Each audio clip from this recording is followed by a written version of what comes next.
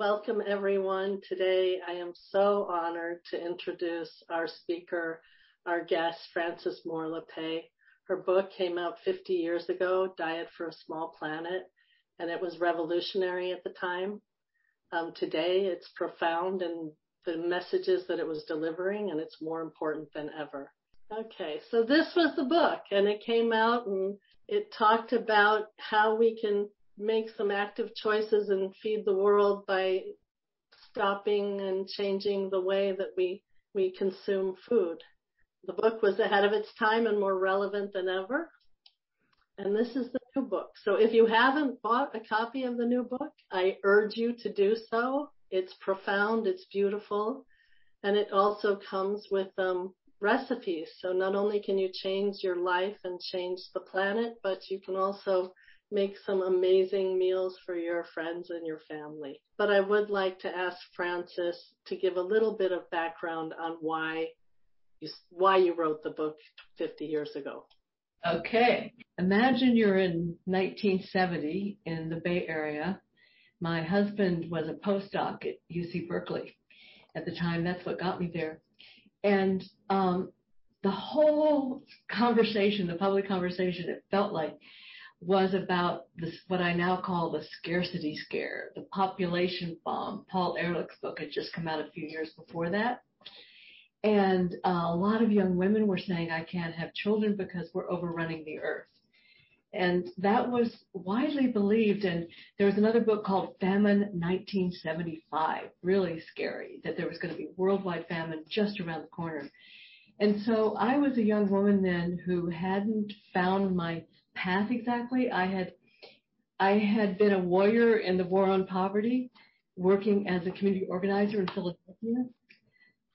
And the woman I was closest to died of a heart attack in her early 40s. And I was convinced that she didn't die of a heart attack. She really died of poverty. Totally unnecessary. And I wanted to get to the roots of Lily's death. And so because you could live on a postdoc salary, then I was very free to do what I wanted to do. And I sat in the Berkeley Library and I started saying, okay, food. Yeah, that is the most important need beyond air and water is food. And we're failing. We the brightest species, we're not doing it. We have all this hunger in the world. And is it really because there's not enough? Is that really why? And so with my dad's slide rule, if you know what that is, I went to the Berkeley Library and discovered that no, really, there was more than enough for all of us. And we, bright species here, we were actually taking plenty of food and reducing it so that and reducing the access to it both, so that many were going hungry totally unnecessarily. And I'll stop here, but after I say that I thought it was such a happy, such a positive message. On the one hand, negative, but on the other hand, hey, if we humans have created the problem, that means we humans can solve the problem. So it's not like it's inevitable that people starve. And I thought that was a really important and really positive thing. And so I wrote a just 1-page handout that became a booklet. And then it got into the hands of the founders of paperback publishing. And when I say that, I often tell students that I made a D on my first English paper in college, and the last career I had imagined was becoming a writer. So you never know. It's not possible to know what's possible. You're a wonderful writer, and by reviewing the book and looking at where we've come since you wrote the book, I'm wondering if you can share some of the optimistic and hopeful stories that you have uncovered continuing this path and research in the course of writing the 50th review of the book and the edition of the book. Well, I like to call myself a possibilist in the sense that I believe that human beings don't need to feel confident that things will work out. All we humans need is the sense of possibility that our actions can make a difference and we will step up. And so I often, in this world that we live in of continuous change where everything's connected, then it really is impossible to know what's possible. And we just have to go for it. And that's really sort of the theme of my life. And so I look And I have been put myself in contact very deliberately with people who keep me in that sense of possibility, people who are doing what no one would have imagined was possible. In 2005, my hero published a book with heroes, and you were one of the heroes that we featured. And my co-founder, Karen Pritzker, was the engine and editor who put that book together. And your chapter in it was profound and has really illuminated to me one of the most important heroes that we refer to over and over again as we talk to students around the world about the impact of one. So, if you don't mind sharing a little bit about one guy. Yes, thank you. Well, I had the great privilege, all of you parents out there will know that one incredible opportunity. I got to travel the world with my then 26-year-old daughter. This was in the year 2000. And write a book together that she named Hope's Edge. She, my daughter Anna, named Hope's Edge because we interviewed people on 5 continents who are pushing forward the edge of hope. And we went to Kenya and we met with the leader of the Greenbelt movement, Wangari Maathai. And this was a person who had grown up in, under British colonial situation in a school where she was told not to speak her native language and very repressive and very poor, simple life. And she somehow walked the walk, and she just kept taking risks and being thwarted and was once beaten and jailed, and she just kept on going. And in this Greenbelt movement that then spread to other countries in Africa, it was a reestablishment of forest because she was so alarmed at the deforestation of Africa. And so it became really a global movement that she was such a leader in. And I remember when Anna and I were there at her guest house, and we had the great privilege of talking at length, and I just, my mouth was dropping open at the stories of her bravery. And I said, Wangari, how do you keep going? And she said, well, you just one step and the other step, and you take the next step, you just keep walking. And then she paused for a moment and said, but sometimes you have to jump. And I just love that, that sometimes you just have to take that leap, whether it feels like you're going to make it to the other side or not. And so she then, became my sort of all-time hero, and all my talks would end with her image. And I still remember I was good friends with a woman who was with Wangari in a car in Africa when she got the call from the Nobel Committee that she'd been selected for a Nobel Prize. And Wangari said, oh, we won prize. And so it was just her spirit. That was it, that it wasn't about her at all. It was about the Greenbelt movement, about all the people that she had been with. And I always end my talks on the theme of courage and how it doesn't require certainty, but it does require doing what we thought we could not do. That's for sure. Well, that is, Wangari Maathai is a great hero, and thank you for sharing your chapter in the book. And I'm going to go back to a slide, if you don't mind, and show some of the Instagram slides for a minute that your team and you have been putting together. Do you mind reading this quote for us, Frances? I began this journey with the realization that growing and eating plant-centered diets was a great choice. Today, it is a no-contest necessity. Either we now make a big turn, or life on Earth as we know it is gone forever.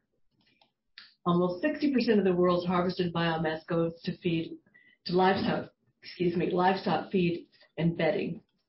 The energy cost of all this processing is staggering. We use twice as much energy to process our food as to produce all of our nation's crops, according to the Department of Agriculture. Now, if you would just share how you see this being turned around. I know you understand there are people out there, and it's a growing number of people, and you identify some of the key movements. So I'm wondering if you can share with us where you see the change being the most profound. I've spent the last 50 years weaving the food message with the message of democracy. Underneath all the questions on life on earth now is how we make decisions together. And there is only one form so far that's proven to work, and that is when we create democracies that are where power is shared, where we all have a voice, where public action is transparent, so we know what's going on. Where there is a sense of mutual responsibility. We're not just pointing fingers at each other. What I love to say is a condition of democracy is, yes, we can point fingers, but the finger has to come full circle. I love to quote Rabbi Joshua Abraham Heschel, who said, some are guilty, but we're all responsible. And I love to think about it that way, that it's if we're all responsible because we're all connected, then we all have power. And the only choice we don't have, therefore, is to change the world, because our action as well as our inaction has consequences. And so for me, the connection with food, it has a particular power to get us asking the deepest questions about who is making the decisions. In other words, about whether our democracy is working and how do we transform that. So I love to just point out that my intuition from the beginning was that food had this special power because it connects us to our bodies and to each other. I learned that the root of the word companion is with bread, compagnon.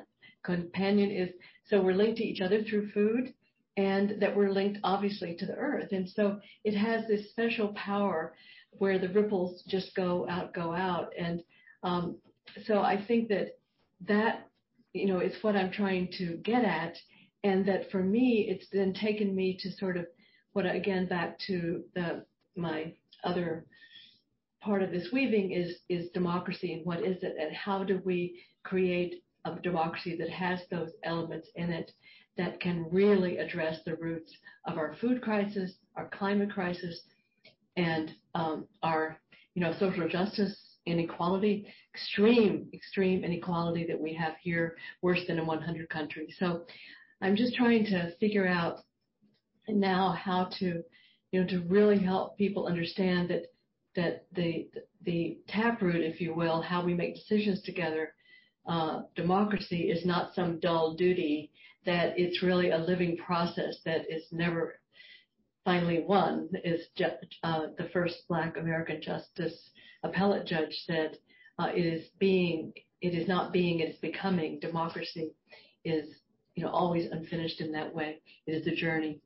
And so that's, I don't know if I'm answering your question. No, I think you have. I mean, in the introduction, you go through 8 healing steps in terms of, the planet.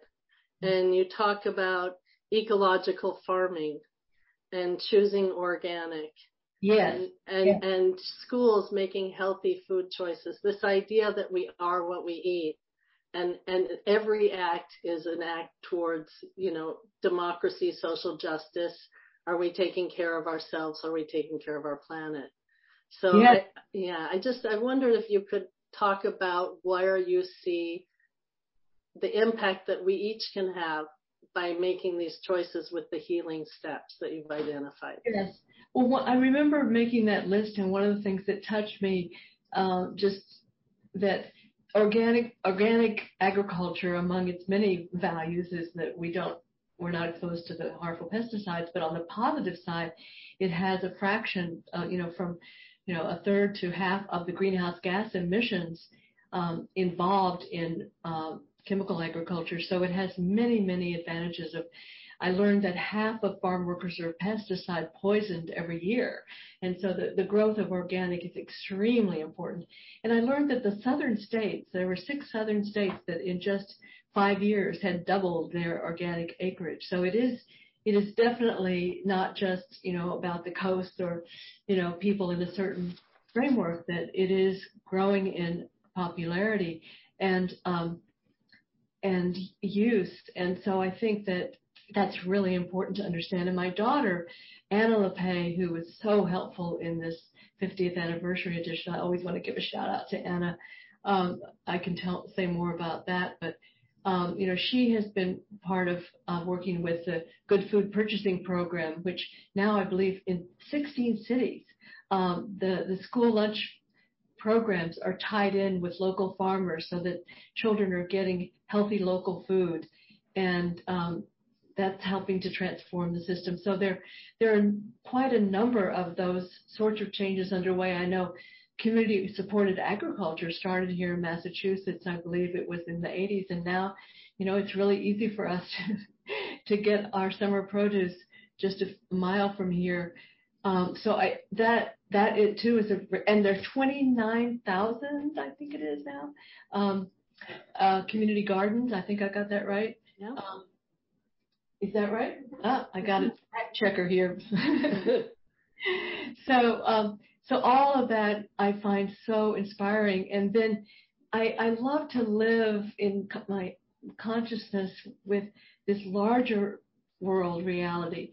And so I contacted a hero of mine in the UK, Jules Preddy, Dr. Jules Preddy, who has made his profession and gotten work helpers all over the world counting and getting a count of the emergence of cooperative, sustainable, not necessarily technical cooperatives, but you know what I mean. They're working together, people working together in all countries of the world sustainably to grow food.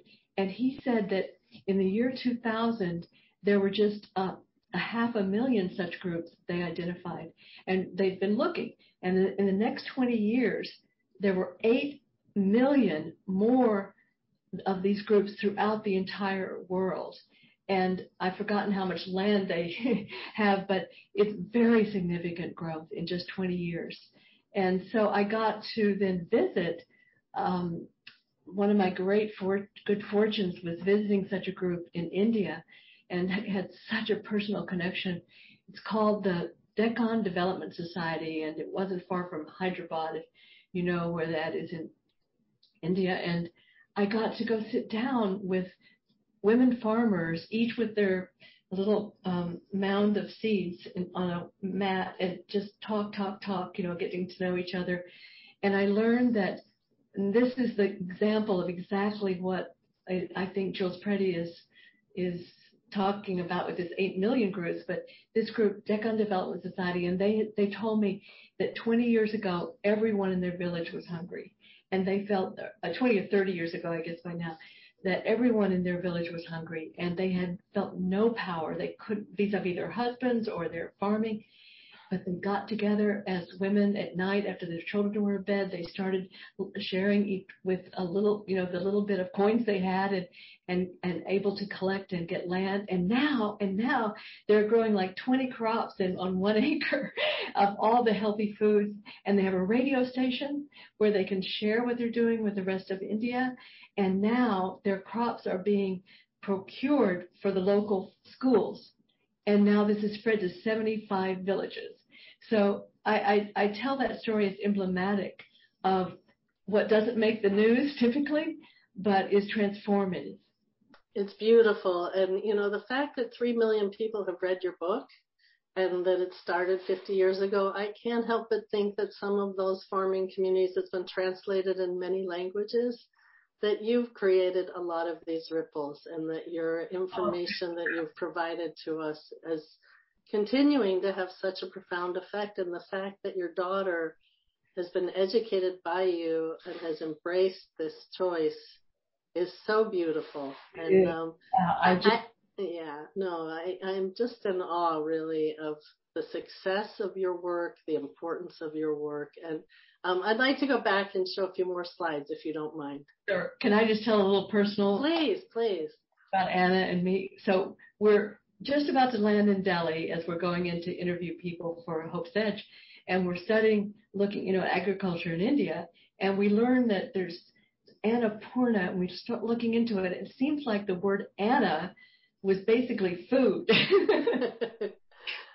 So I think I may have named my daughter Food.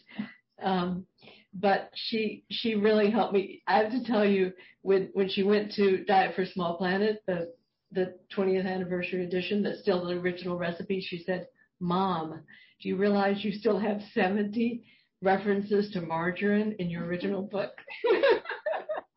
And because I learned from my son, actually, who's a documentary filmmaker, and dug into this, that the sugar industry was so smart during that period in the 70s. They wanted us to divert from their throwing sugar at us. So they made fat, animal fat, into the problem. Any kind of animal fat, said that was what's horrible, you know. So I bought that, and I thought, oh yeah, I bought that idea, and I should only use margarine. But now we have a plethora of wonderful plant oils that we can use. But anyway, I took her advice and took all the margarine out.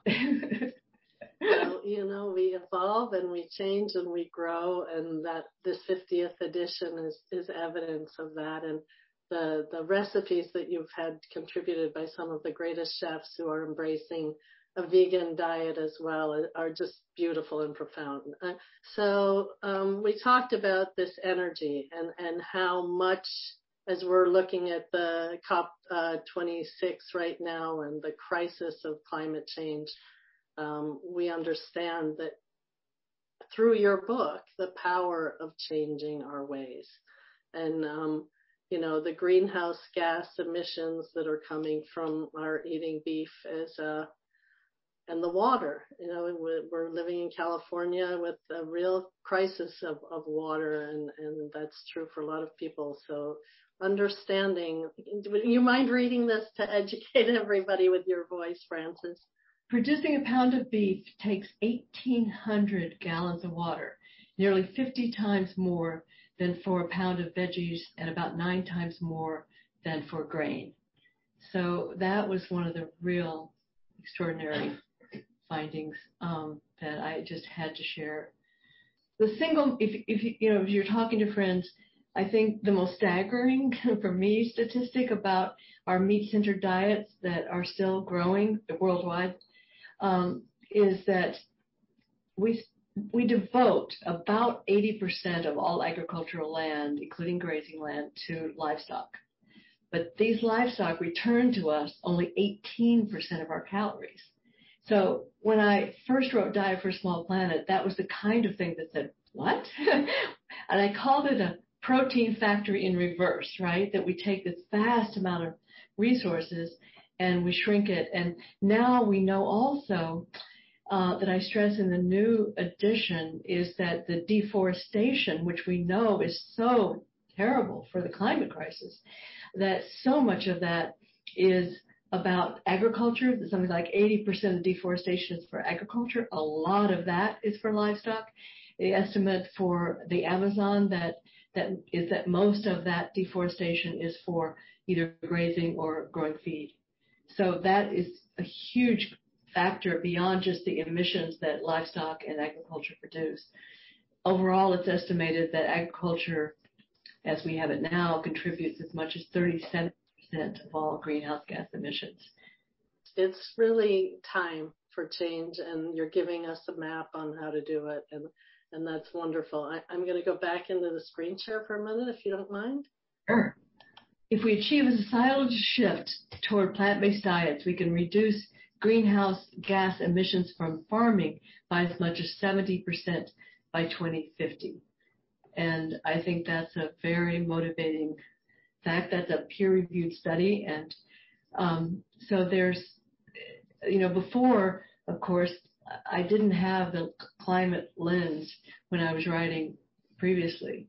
And of course, you know, the other piece of this is the health piece that was sort of referred to there in terms of food processing on an earlier slide. The health costs have increased so much since, and I've learned so much more about them since I wrote the first book. For one, in terms of meat, I didn't realize earlier that that meat, that red meat has been deemed a probable carcinogen, and that processed meat, which makes up about 20% of American meat consumption, has been deemed a carcinogen flat out by the World Health Organization. And I just think it's tragic that more of us don't know that. And that we do know that the plant, I like to say now, plant and planet-centered diets, because it is wider than simply, it's all these issues that we're talking about, from species decimation to climate change to soil erosion, et cetera, and forest destruction. So this plant and planet-centered diet is also just healthier, that it's associated with longer lives and a great decrease in diabetes. And on that story, I got a story to tell. In the midst of writing the book, I got a call from the office of Eric Adams, who now is just the new elected mayor of New York City. And he wanted to tell me that he had been severely diabetic and was going blind in one eye from diabetes, and he shifted over to the Diet for Small Planet diet, and his diabetes was healed and his eyesight returned. And I just was blown away, and I thought, wow, if I write about that, is it going to sound too good to be true? So I did the research I needed to do and to see if that's really, if medical professionals are really saying that's possible. And they confirmed it, and it was just so sweet of him to get in touch with me.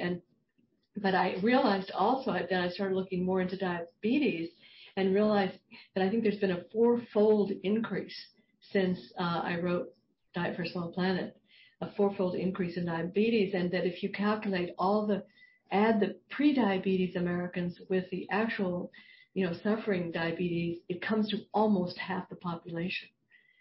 And that was just that I learned after I wrote the chapter that's in the book now, but that, just so many different pieces of this, and then the cost to our, on our budgets, paying for all of that medical care. So I just feel like all the different elements are there to make this turn now.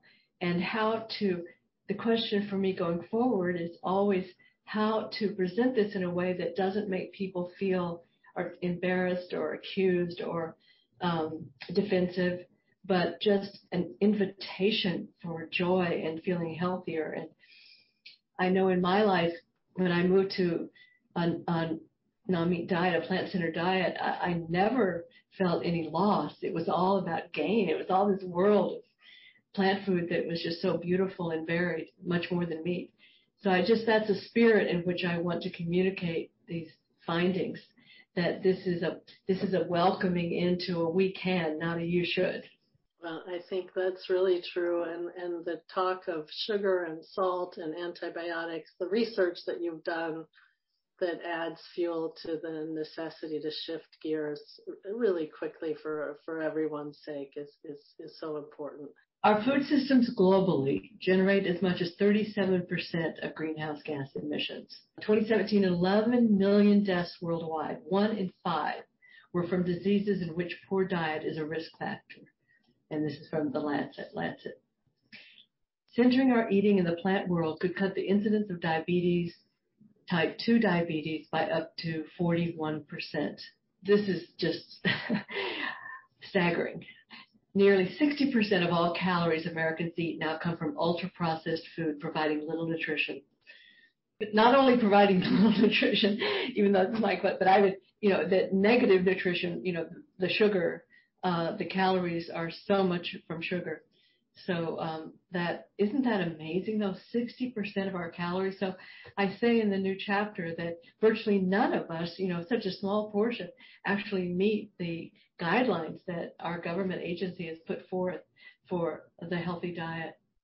Well, the facts are there, and we're paying the price as a country, and the opportunity. It seems, you began, I think, part of your quest in starting the book was to end hunger.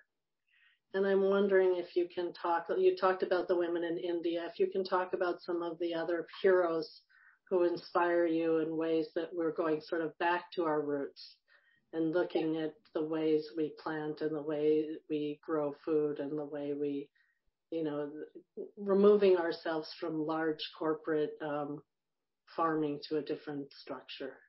Absolutely.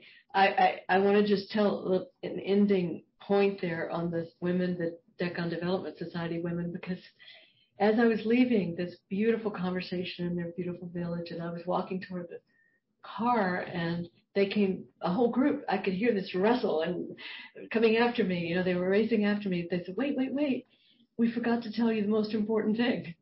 And they stopped me. I said, sure. They said, we forgot to tell you the most important thing we got from our Sangam, that's the women's group, is courage. And that will stay with me forever, because I feel like right now, and I feel like all of us in this group, what we offer each other by being here together is more courage to do what we thought we could not do and that we could only do together. So I just wanted to add that, because it's I'll never forget those faces ever.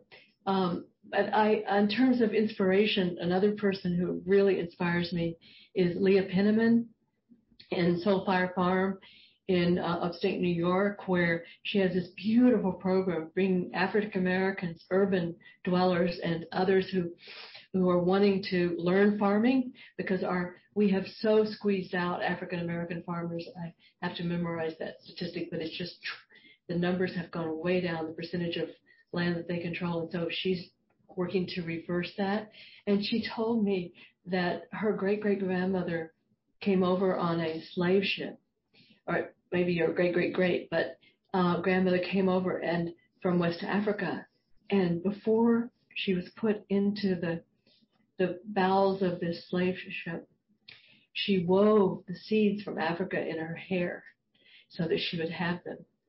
And I just thought that was the most beautiful and moving. And so here her great-great-granddaughter now is wanting to revive those ancient crops that her roots are in, and to share the art of farming with African Americans. And so Soul Fire Farm is one of my hero organizations. Like Leah Penniman is her name. And I also think of one approach to farming that I don't know if you are aware of, but I wasn't until a few years ago. I guess I did have the idea that crops grow over here and trees grow in forests, and actually that agroforestry, the mixing of crops and trees, is a brilliant way to grow food, especially in dry climates, because the trees will keep the soil from drying out so quickly, and the leaves can become a part of the fertilizer and fodder for whatever livestock a family has. So I highlight in the book one of the poorest, well, it was the poorest country in the world, Niger, where this indigenous practices that they had before colonialism, French colonialism, were reestablished, and they started this what they call farmer-managed natural regeneration, meaning that they allowed, instead of planting trees like the Wangari organization, Wangari Maathai's organization, they really just nurture the stubs of trees that have been cut and roots that are still there. And it's just amazing. I had no idea that they could regrow the way they have. And so something like 15% of they had enough additional food. This was in 2009 when the study was done. They had gained already from this process to feed 15% of the population just from that new approach. And I think it's I've forgotten the numbers of acres, but I think I have a slide for that too. So let me go to that for a second. So effective were agroforestry practices in Niger that by 2009, farmers generated food security for 2.5 million people, a tenth of the population. And, this was this farmer-led initiative. And now in our Midwest, there is an institute, the Savannah Institute, that is also leading the way in agroforestry in our in our society, in our farm belt, and they're doing a great job. They're based in Wisconsin, and I got to talk to those folks too. And they have what they call alley cropping, where they have the trees in rows. That's a bit different because in the Niger example, it was all this regenerative approach rather than the planting, but it's still the same idea, and they're getting great response from farmers and increasing the amount that can be grown, the amount of healthy calories that are produced on all the land. We've been taught that our production system rewards hard work and efficiency while providing abundant food for all, but it actually rewards waste, wealth, and size, and the hungry go without food no matter how much is produced. Corporate lobbying and the farm industry, and what that has done to our diets. Can you talk a little bit about this? I know it's tied to democracy and who. Yeah. Yeah. Well, I've learned that now there are more agribusiness lobbyists in Washington than there are oil and gas lobbyists, and that the support is overwhelmingly for this very concentrated system where farmers become more or less contractors. I don't know if you're familiar with the term sharecropper that we associated with the Global South, but our farmers are becoming so dependent on the monopoly-controlled agribusiness from the point of where they get their seeds, which when I started, it was like 50 companies that were competing, and now it's down to 3 or 4. So from seeds to who is going to buy your crop and process your crop, it now is gotten so consolidated that there is very little choice on the part of the farmer. The farmer then is, as I say, more of a contract worker. And so this is, to me, fundamentally anti-democratic economics. It's concentrating power in the top, and agribusiness is one of the most concentrated. And then in the processing of food, as we know, often there's so many labels on products in the supermarket, and we don't realize that there can be dozens that are all coming to us from the same monopoly power. And often the nutrients have been removed and the sugar and salt have been added and other additives that are not good for us. So it is, I think of what has happened to our food system as this product of going back to really the 1970s and certainly the 1980s, when Ronald Reagan told us that government was the problem and the market was the answer, pretty much in those terms, and that we then started pulling back on all of the standards and the direction of encouraging, using our public dollars, our public decision making to encourage diversified farming, to encourage small farm production and independent farmers, and to reduce the concentration. In other words, I guess the way I look at it is that when Ronald Reagan and others promoted the free market, it was very, very misleading. It still is that every market has rules, and ours fundamentally is do what brings the highest return to existing wealth. So inevitably, then monopolies grow, and there is a very concentrated corporate power. And Franklin Roosevelt, he warned us. He said in 1938, the liberty of democracy is not safe if the people tolerate the growth of private power to the point that it is stronger than the democratic state itself. That, in its essence, is fascism.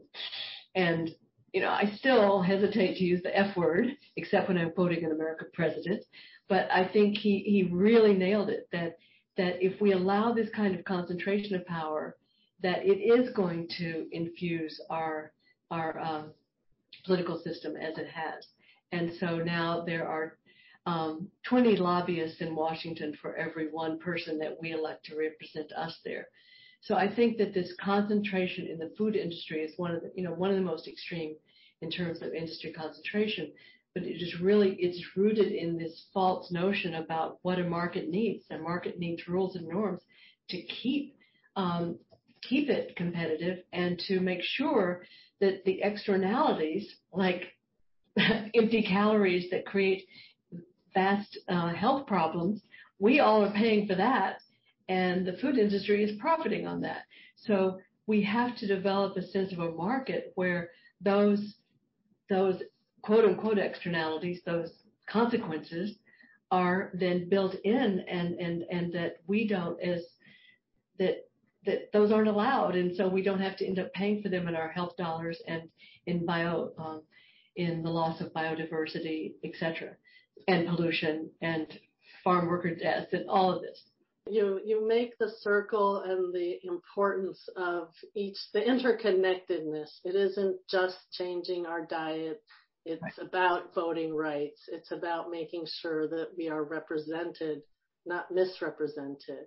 Right. And the cost that corporations pay as well for people that are unhealthy. I mean, at the end of the day, when profits overtake what's good for the common good, everybody really does end up paying. And you so beautifully articulate that throughout the book.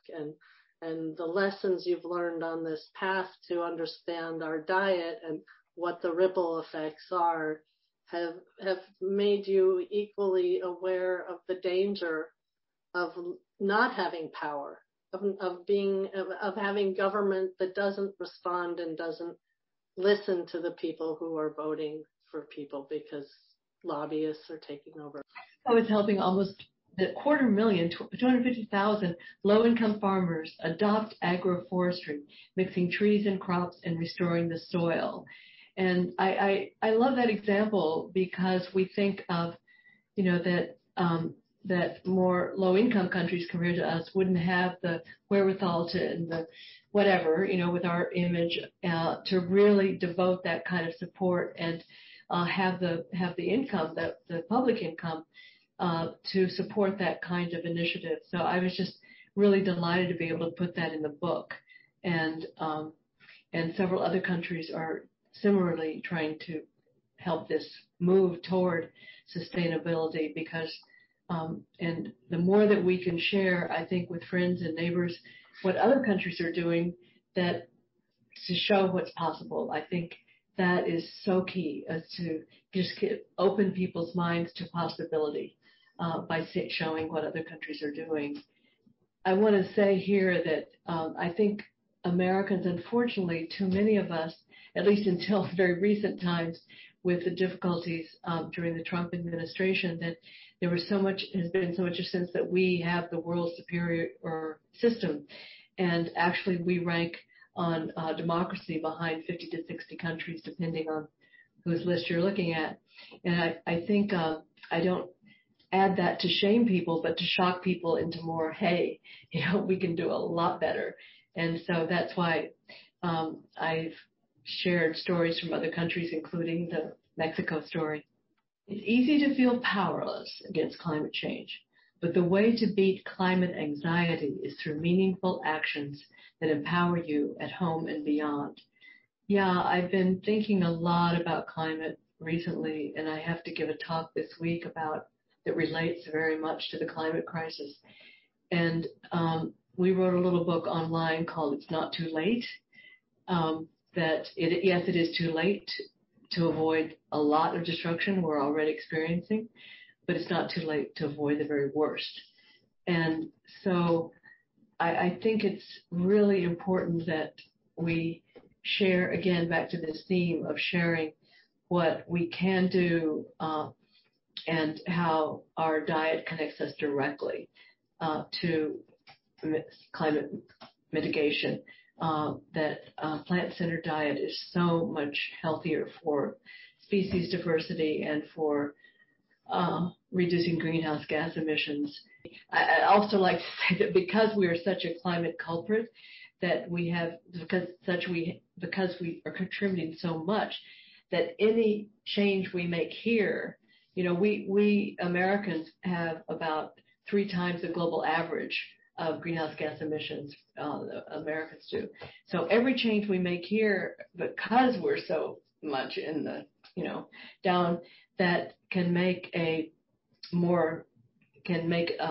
significant impact because we are one of the worst. So I think, ironically, that could be motivating because I think that we have so much room, so much we can learn from about how to reduce greenhouse gas emissions through plant-centered eating.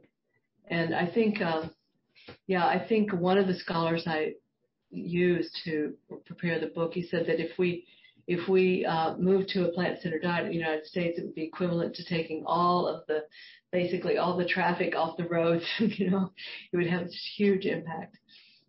This is my aha at age 26. Pretty much said it this way when I first got out of the Berkeley Library and put it together, that hunger is not caused by a scarcity of food, but a scarcity of democracy. No society has fulfilled its democratic promise if people go hungry. If some go without food, they have surely been deprived of all power. The existence of hunger belies the existence of democracy. And I just think that, to me, what is more basic? What is more basic to life? And if people aren't meeting those basic needs, then how can we say we have democracy? Because that nobody chooses to go hungry. And so that means we have lost that most basic choice to protect our lives and those we love and our family. And so that's, I think, a good way to look at it, that to measure democracy. And we are really falling short. And I'm hoping that with this book, and I already have another book in mind, that I can continue to keep that walk, because I feel there is a democracy movement now. It's the first in my lifetime that is really this movement of movements, from the racial justice movement, the labor movement, the environmental movement, the food movement, coming together in a movement of movements. And we try to capture that in a website that we've created called just democracymovement.us.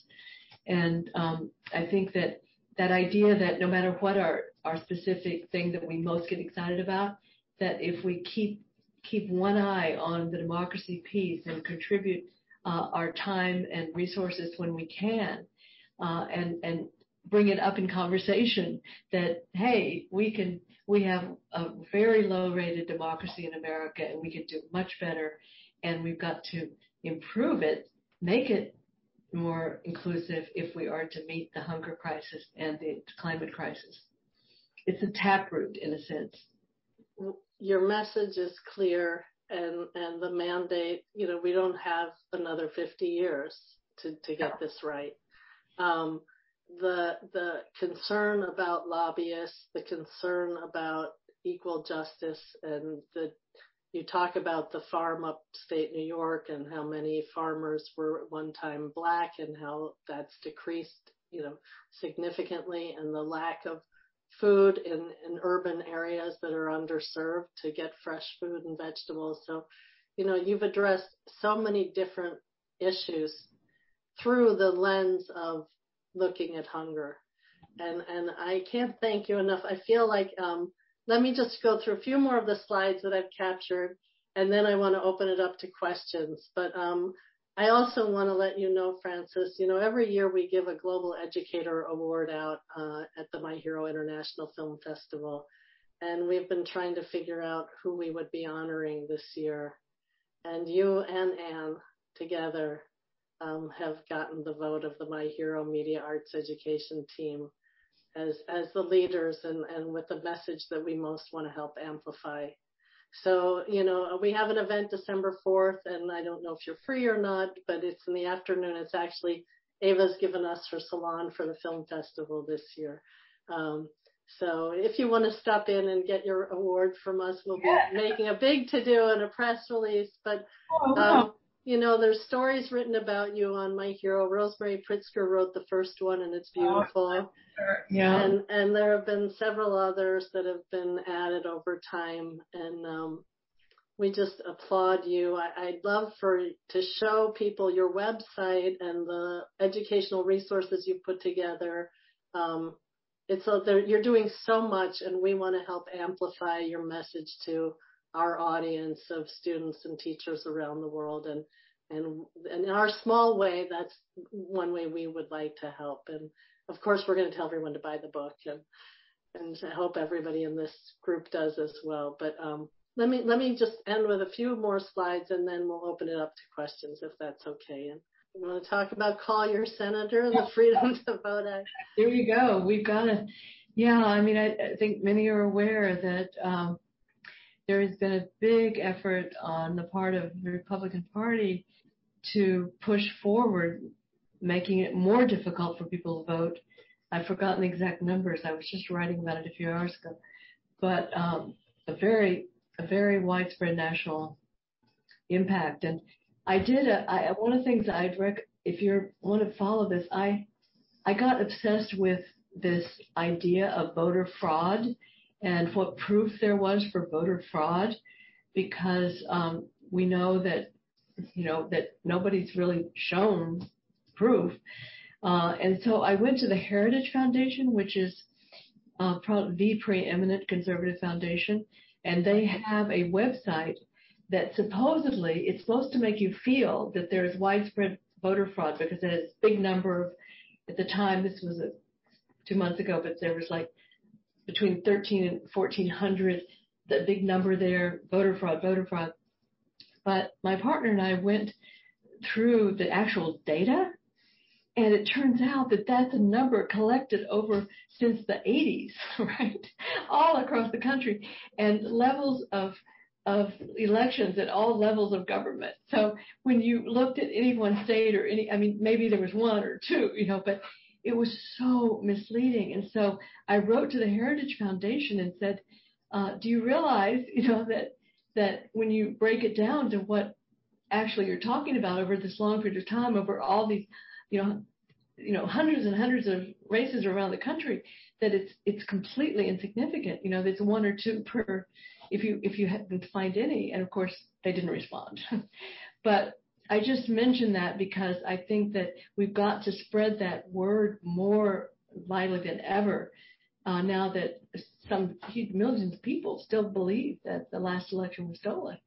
So I think that's really important. If you wanted to look at it, I think be quick to Google my name with the word fraud with it.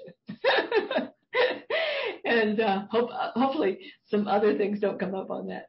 But so I this is part of the Voting Rights Act now that is up for a vote, is a way to ensure that that the most basic protections are in place, and there are limits on the role of money in politics, and that there's protections against gerrymandering, the partisan drawing of lines. It's really so many dimensions that are foundational to putting rising to really more true democracy of empowered people. So anything that any of you wanted to key into, and you can also read about it on our democracymovement.us website. There it is. There's the URL. Yeah, there it is. I really like that we got that URL, because it's both us and US, depending on how you want to read it.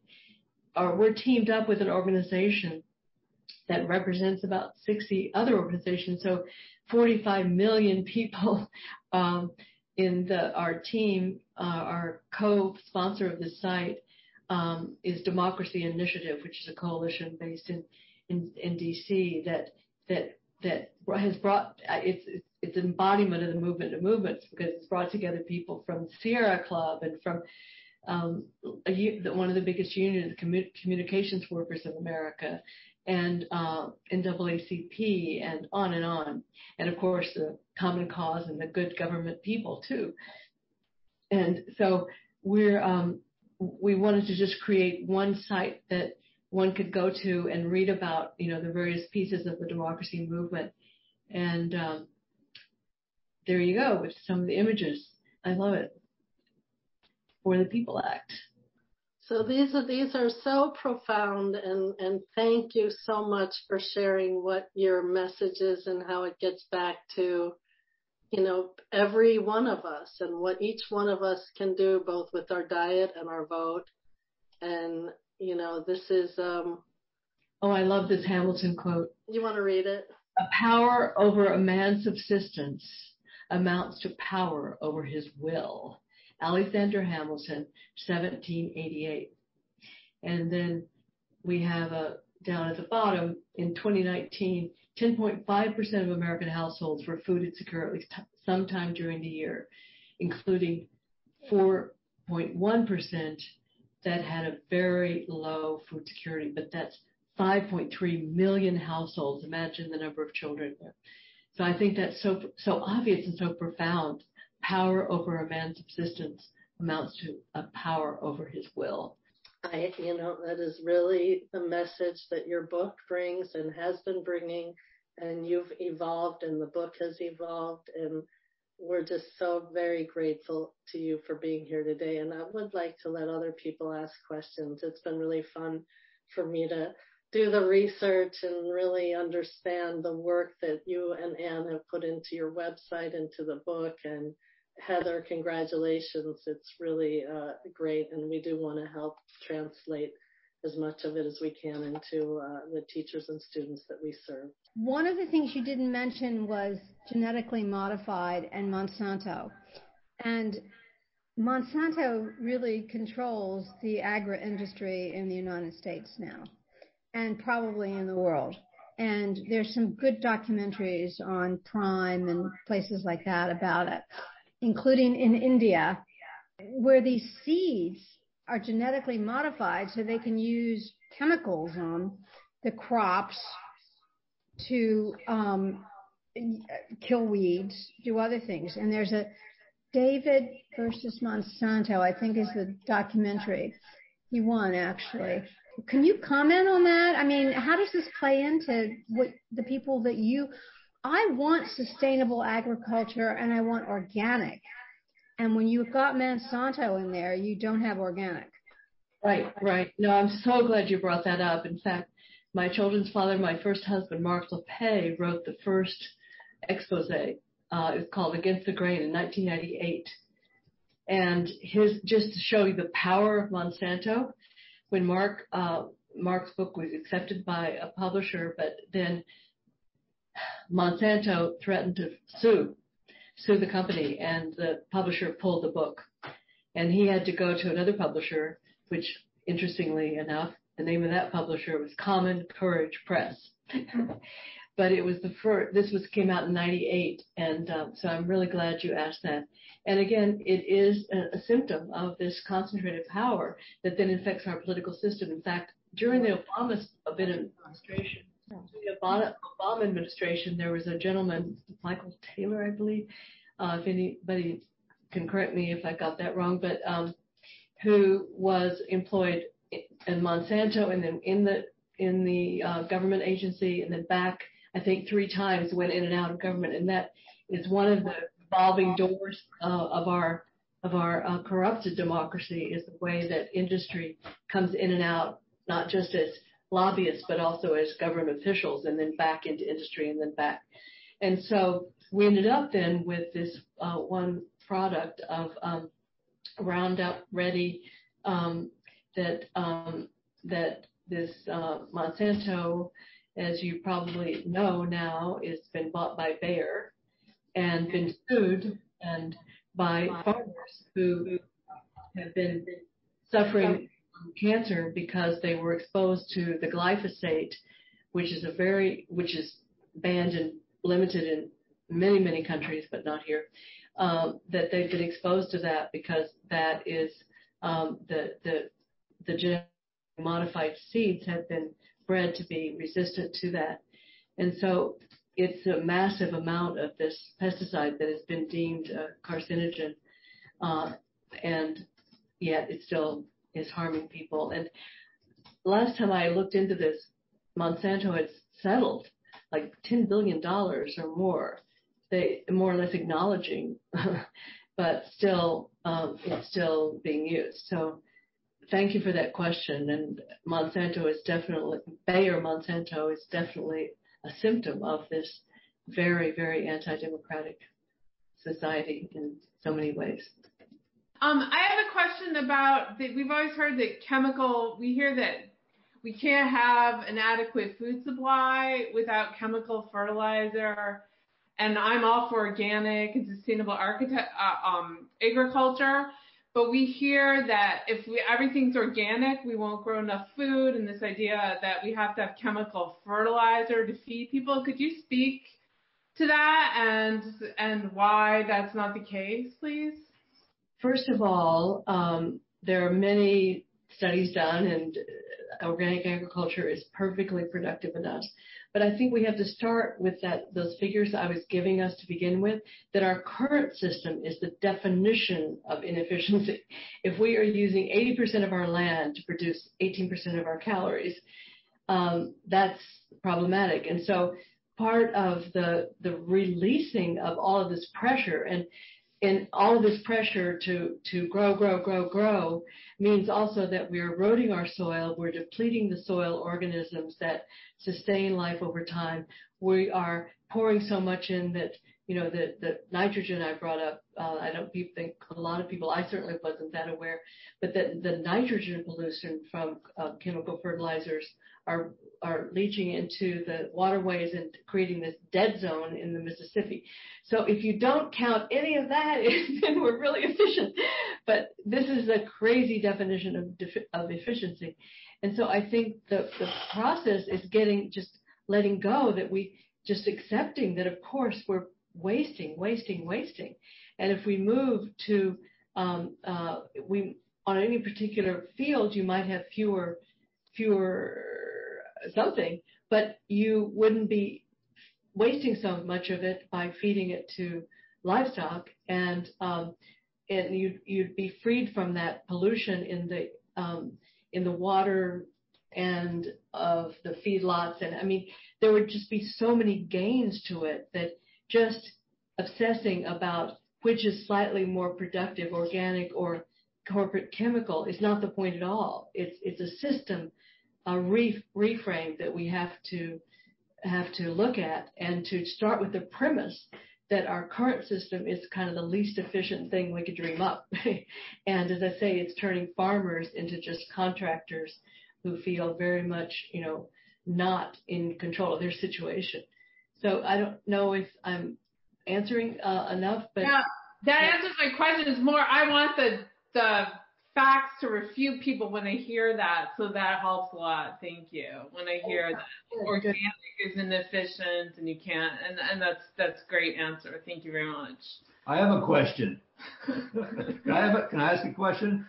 I went to a farmer's market once in Michigan, and there was a nice farmer there who had blueberries, and he said you can get these 8 blueberries packages, and these are fertilized with it's not organic, or you can get these 2, these are organic, or you can get this one that is wild picked, and they're all the same price for those packages. So the point was that he gets more yield with more stuff using non-organic fertilizer, or using some fertilizer that's organic versus just wild picked. And so I know that if you just didn't eat meat and you ate other plant-based things, that the world would have less carbon in all this, and that it would be better, more efficient use of the land, which would be great.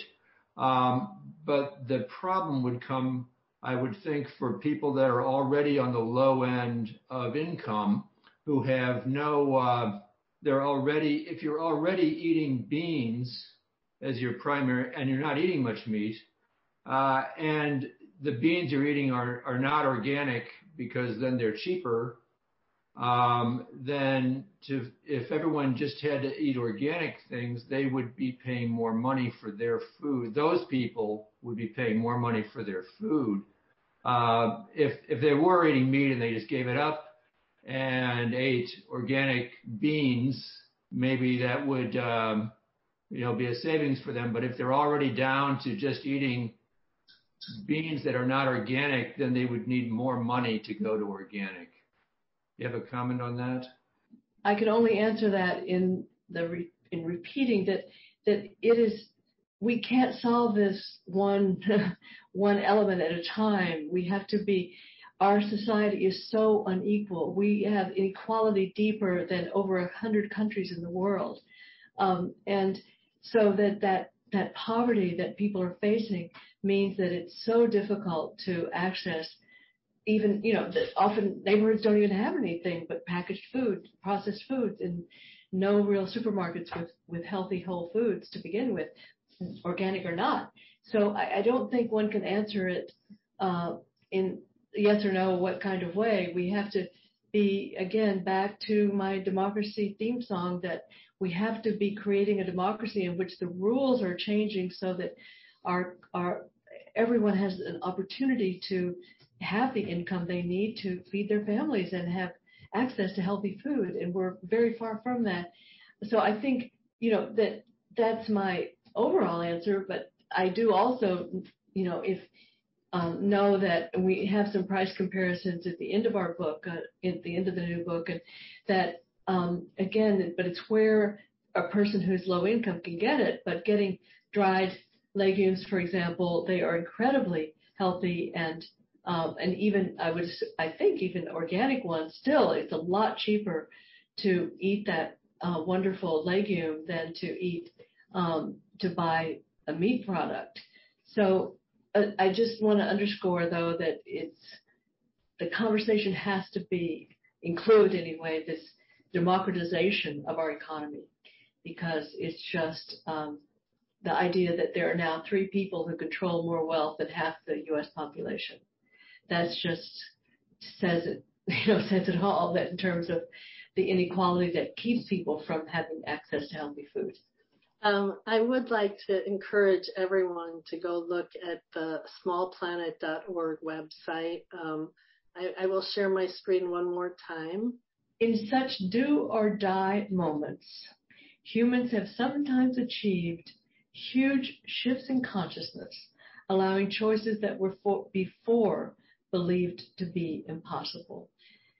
And I just want to close by saying that, this is a book about the climate crisis, and it could be that this climate crisis is, because climate, obviously we know we're all connected and we're all contributors, that it could contribute to the shift of consciousness of our interconnection and the way that all of these pieces are linked, and could motivate people even, much more to move on democracy, because there is a clear ranking in terms of environmental culprits, I call us, and the countries that are the least democratic are also the contributors to the climate crisis. So I'm hoping that exactly could, that this climate crisis could be the wake up, and that connects us all